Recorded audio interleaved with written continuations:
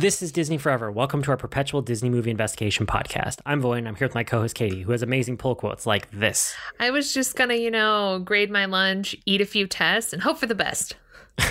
Today's feature presentation is Flubber from 1997. Katie, what's this movie? This is basically the same movie that we watched the week before. However, it has Robin Williams, and it's like 1,000 times better than that movie was. Yeah, and lots, I don't even know how much less sexism. It's so much better than the last movie we watched. It's not in the early 60s. I pulled history from this one. See, it's just the 60s. It keeps dragging us back. We're trying to work through that decade. No, we're in the 90s now for this episode. The history, there's almost no history around this movie when I looked into it. I mean, there's little bits and pieces here and there, but this falls into one of those sections of the 90s where it's this movie just kind of exists, and it has a cast list and a summary, and you can look up a little bit about the gross of it, but there's just not a whole lot of production history to this one because nobody's dug into it, or there wasn't a good a recording of that production history at the time. So I can run through this pretty quick. It's basically just the critical reception. So the critical reception was basically negative. It was fairly negative on this movie. The Rotten Tomatoes score is not good these days either if you look at it. That being said, this was still a box office success for Disney, and it grossed $178 million. Wow. That's the history. That's it. The rest of it is just in the movie itself with the cast and the crew and all that. So high level thoughts. What do you think of this one, Katie? This movie was so much better than the other one. Yes. The casting was really good for this one. Because not only did they get Robin Williams right to play the professor, but they also the person who plays Sarah is very well known, seen her in a bunch of TV shows and movies. The two guys that play the thug guys. Yeah. That's their who they always play in most movies. I don't know their names, but they're Hollywood that guys. Yes. No, I felt the same. Yeah. And then they cast so the guy who plays the other professor from Redford, that's Shooter McGavin from Happy Gilmore. Yep. When I saw him. And he's a really good sleazeball in that role too. He's such good casting. Exactly. He plays a sleazy a sleazeball guy really, really well. And so he was perfect to play that role. And the professor sucks so much less in this movie. So yeah. No, I agree. I mean, so Robin Williams is such a good, physical actor, and he really brings that to this performance. Especially every time he's interacting with the flubber, he just gets really physical with it and, excited and jumping around and interacting with it in a way that's super creative. And then also when he's doing science, right? He's in it and he's active. And I don't know, he was just such good casting for this. And then the other casting thing that threw me off was that Wil Wheaton is in this. And I know him from a bunch of stuff, but suddenly it was just a teenage version of Wil Wheaton. I was like, oh, wow, I had no idea he was in this movie. But yeah, he played the kid that had gotten kicked off the basketball team because he got bad grades. I was just going to ask if that's who that was. That's who that was. Yep. And then outside of that casting stuff, I was so surprised that the same basic premise from The Absent-Minded Professor in 1961, this is the same plot and the same premise. And there's not a lot of changes to it. I mean, obviously, the execution is way different, but the core plot is the same, outside of adding a couple characters. And so that's the main thing that also I wanted to call out is that in the 1961 version, Flubber is a substance, and it's a thing, right? In this 1997 version, Flubber is a character. It has personality, it moves, it interacts. It actually has I don't know if it's feelings is the right word, but reactions and kind of a personhood to it.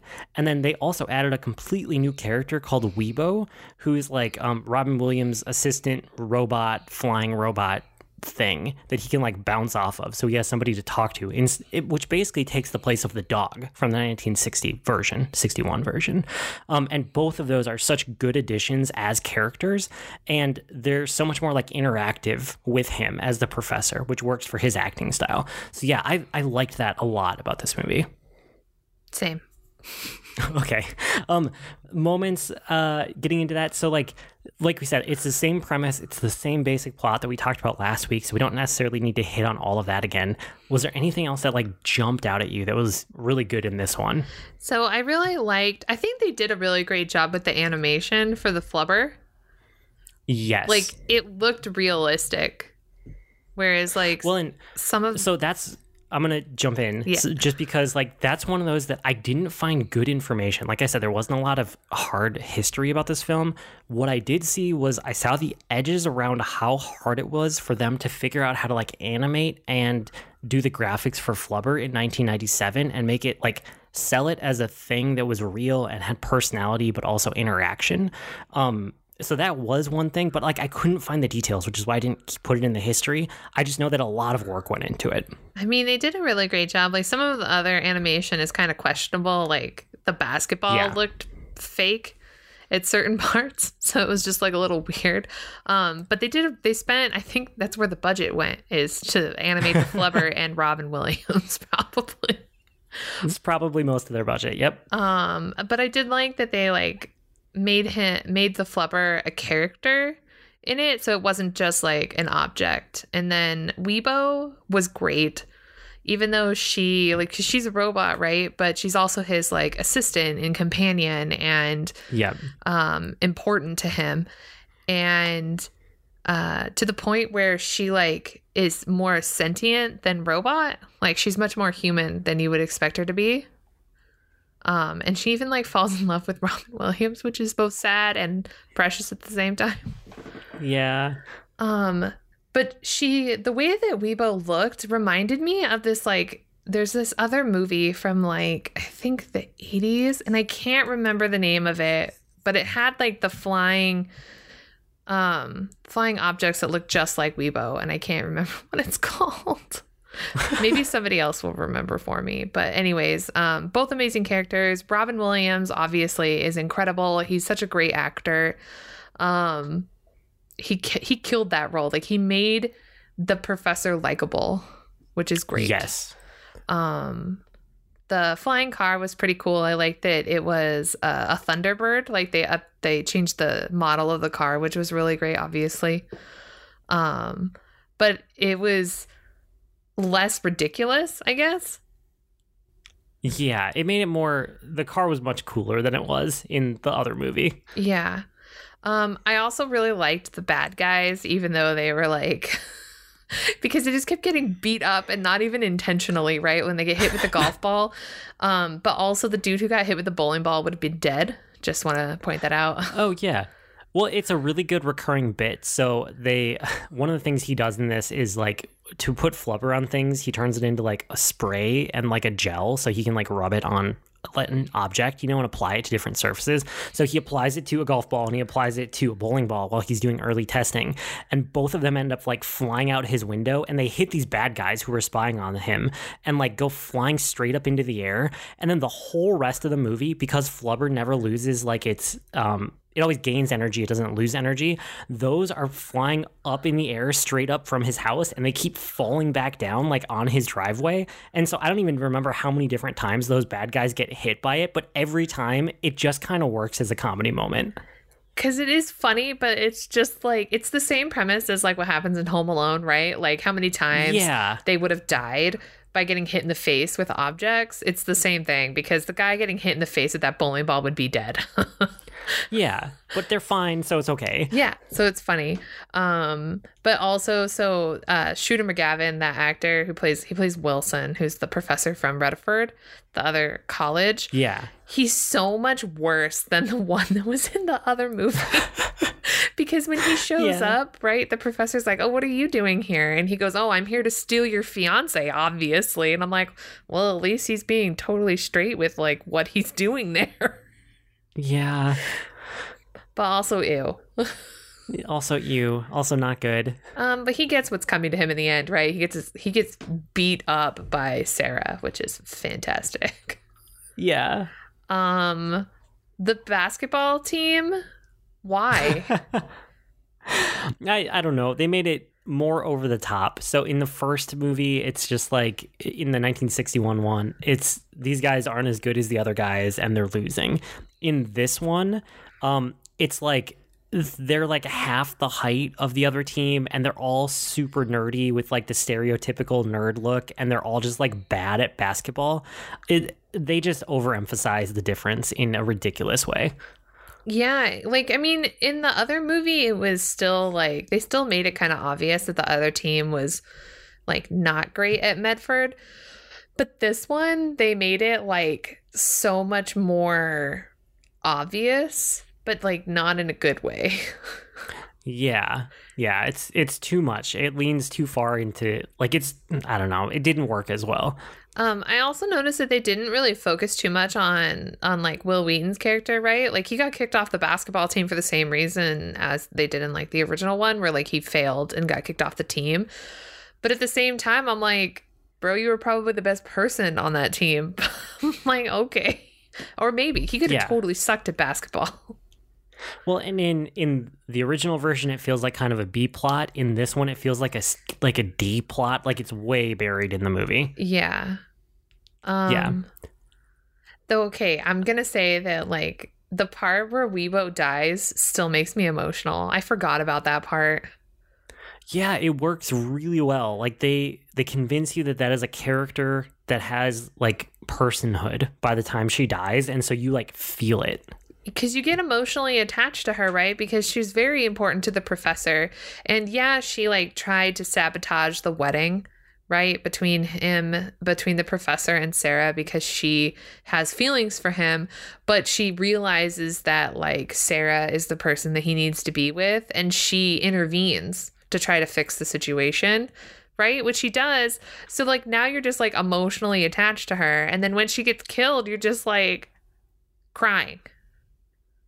Yeah, but in a way that it's a sad moment, but it's like the fact that it's a sad moment is such a success of the film because they are able to convince you that she is a person for you to care about, even though she's a flying robot with just a video screen. Exactly, but she was one of the best parts of the movie too, so it was perfect.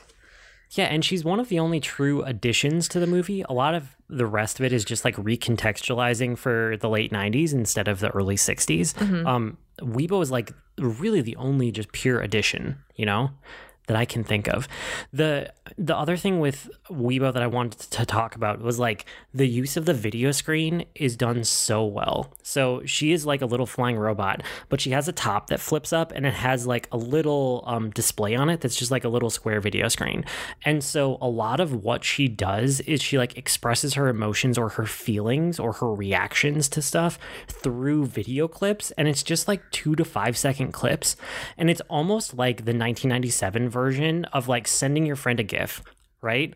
It's like the kind of stuff that you would shoot back and forth over text or like in Slack, and it's just you're pulling them off Giphy or like whatever GIF source that you have out there, and that's what it feels like, but like in the 1997 robot film version, and it was just so cool to see how they did that. It worked really well for me. I wonder if they pulled some of the like inspiration for that from like Bumblebee from like Transformers, because that's what Bumblebee does, right? Because like he can't talk, so Bumblebee uses the radio to communicate. Yes. That's a good point. No, I like that as like inspiration. Although that would be after, right? Transformers is after this. Well, I mean, Transformers did exist prior to this. That's true. As like animation, so. Yeah. And so I like that a lot. I like Weibo as a character, like we talked about. I also really like, well, one thing that was just a quick hit here is that the science experiment that's set up when he's creating Flubber, those are a throwback almost like 1-to-1 to the original movie. And I would never have caught it if I didn't literally watch these movies back to back. But like the lab setup is very, very close to the same to the 1961 movie, which I just thought was cool. It's a cool throwback that didn't need to be done, but they were obviously paying attention to the source material. That's really cool. Yeah, it was sweet. And then the other thing that we have to talk about is the fact that like Flubber is a character. And so there's a whole dance sequence where Flubber divides into a bunch of smaller Flubbers, and then it does like a whole dance with other versions of itself.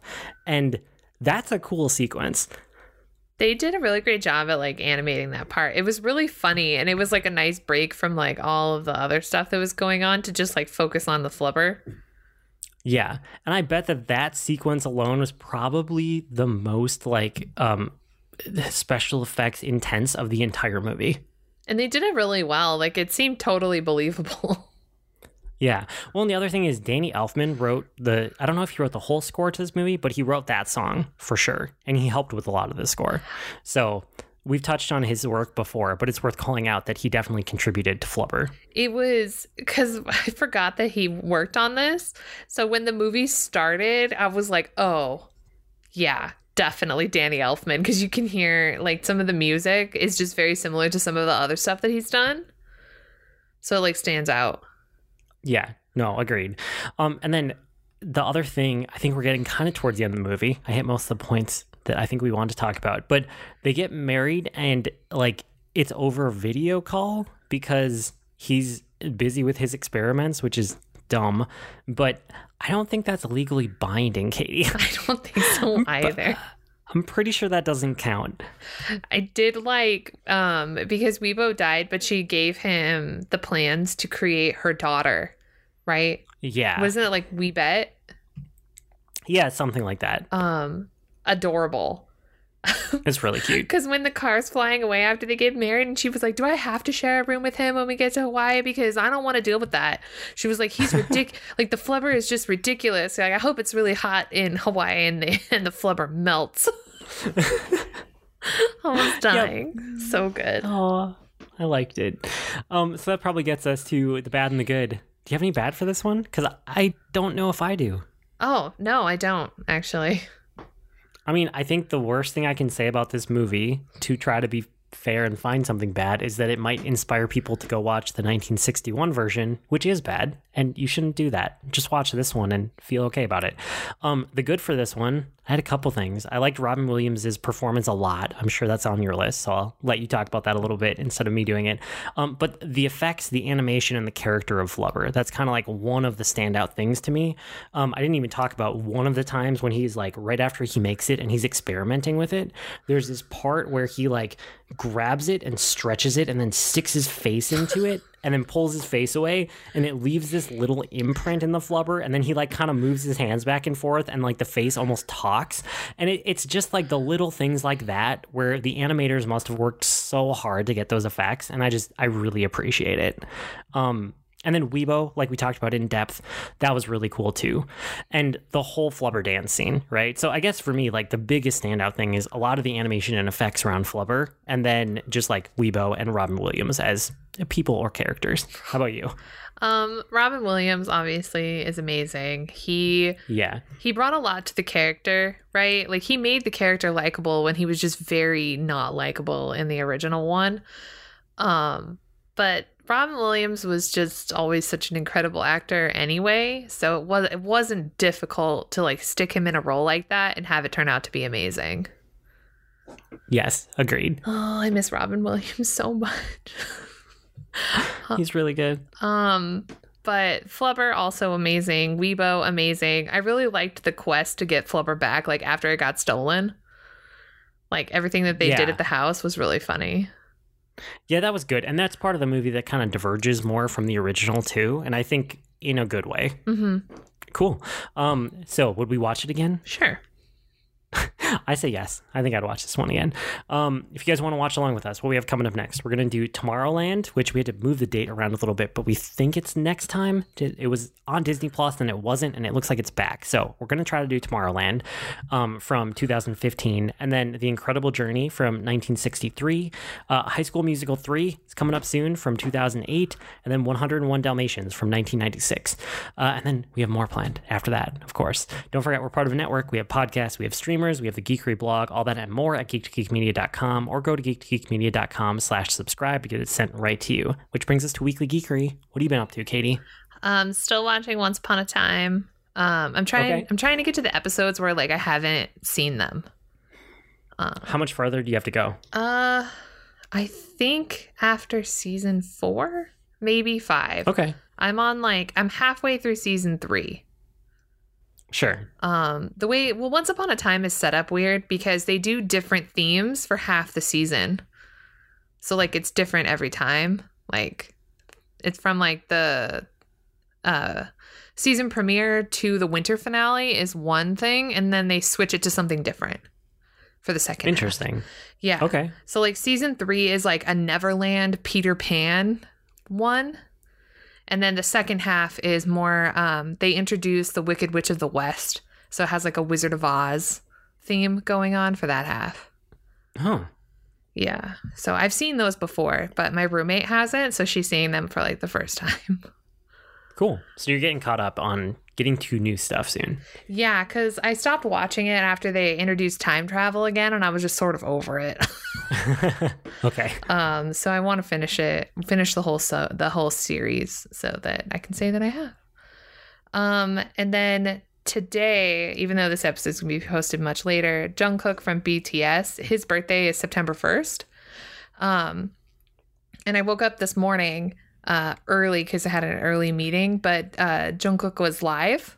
He was doing a live stream for his birthday, but he started it at like 6:45 in the morning because 8 a.m. is midnight in Korea.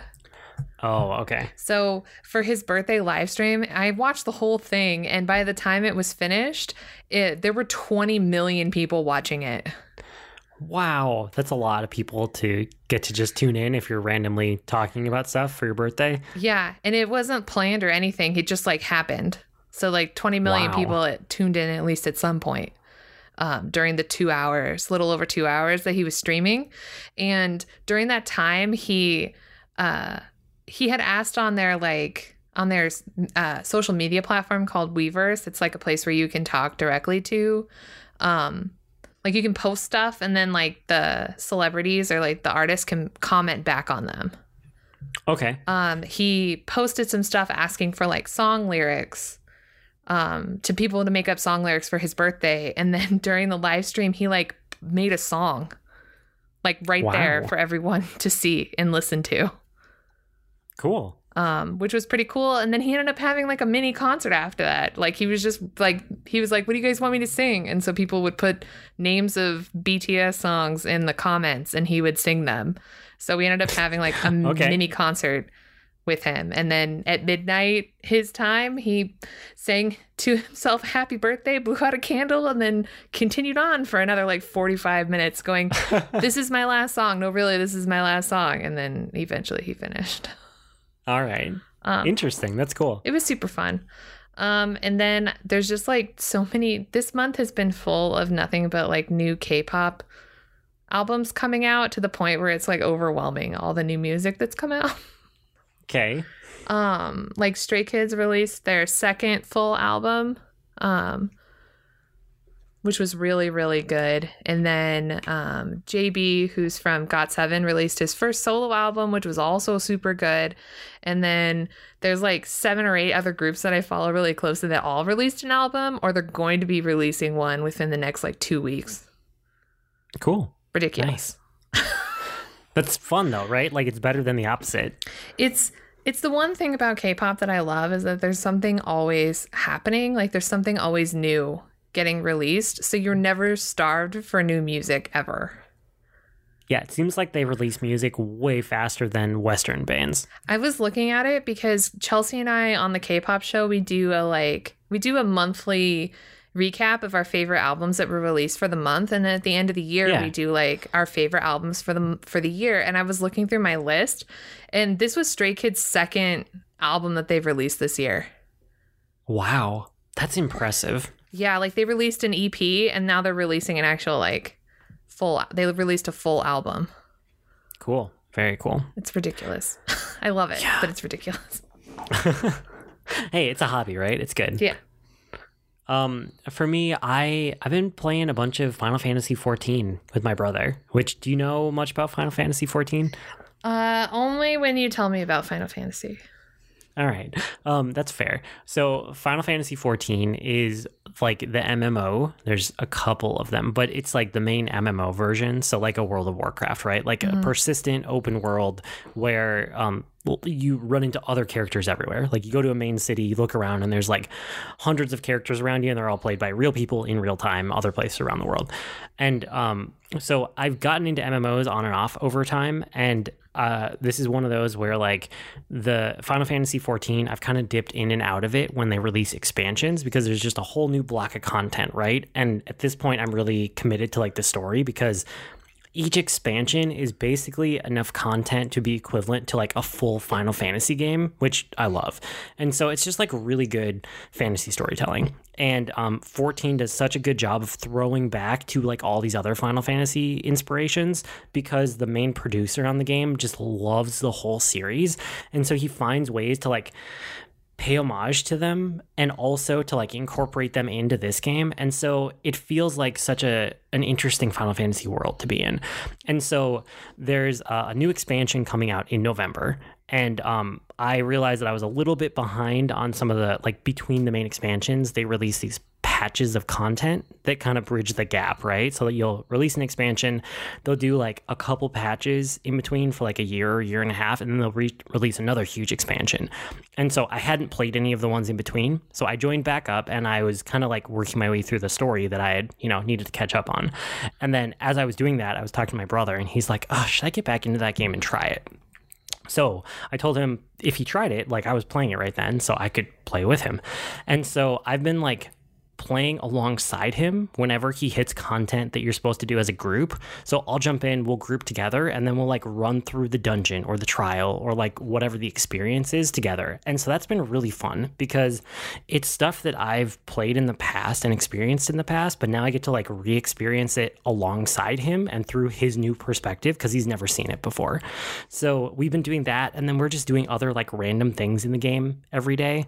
There's a bunch of like side games and side quests and other systems and all of these things in the game where like if you want, it's whole other games within this game, right? And I won't dive into all of it here because there's a lot of detail, but like for example, there's a card game called Triple Triad, which is like a mini game within this game. If you want, you could just spend like days and days only playing this card game inside of another game. And so on a given night, we'll just kind of like jump on chat, we'll be talking and like kind of like messing around with the systems in the game, and it's just a really good excuse to like hang out and do something with him while we're talking and just like connecting every night or two. So that's kind of what I've been doing with a lot of my time lately. That's really awesome. Yeah, it's fun. And so it's mostly fun to do stuff like that with my brother, but also it's nice to kind of get back to this game that, I've been on again, off again with like over time, and right now I'm just on with it and I'm having a really good time in it. Nice. Yeah, that's probably it for this week. You guys can find us all over the internet. Our email address is disneyforeverpodcast@gmail.com or reach us on Twitter at DisneyEverPod. And you can talk to us in real time by joining our Slack workspace or Discord server. I blog at agreenmushroom.com. You can find me at grnmushroom. That's green mushroom without the E's on Twitter. I'm also on the Geek to Geek podcast with BJ Keaton. And you can find me on both Twitter and Instagram by searching the handle at Lady Catherine P.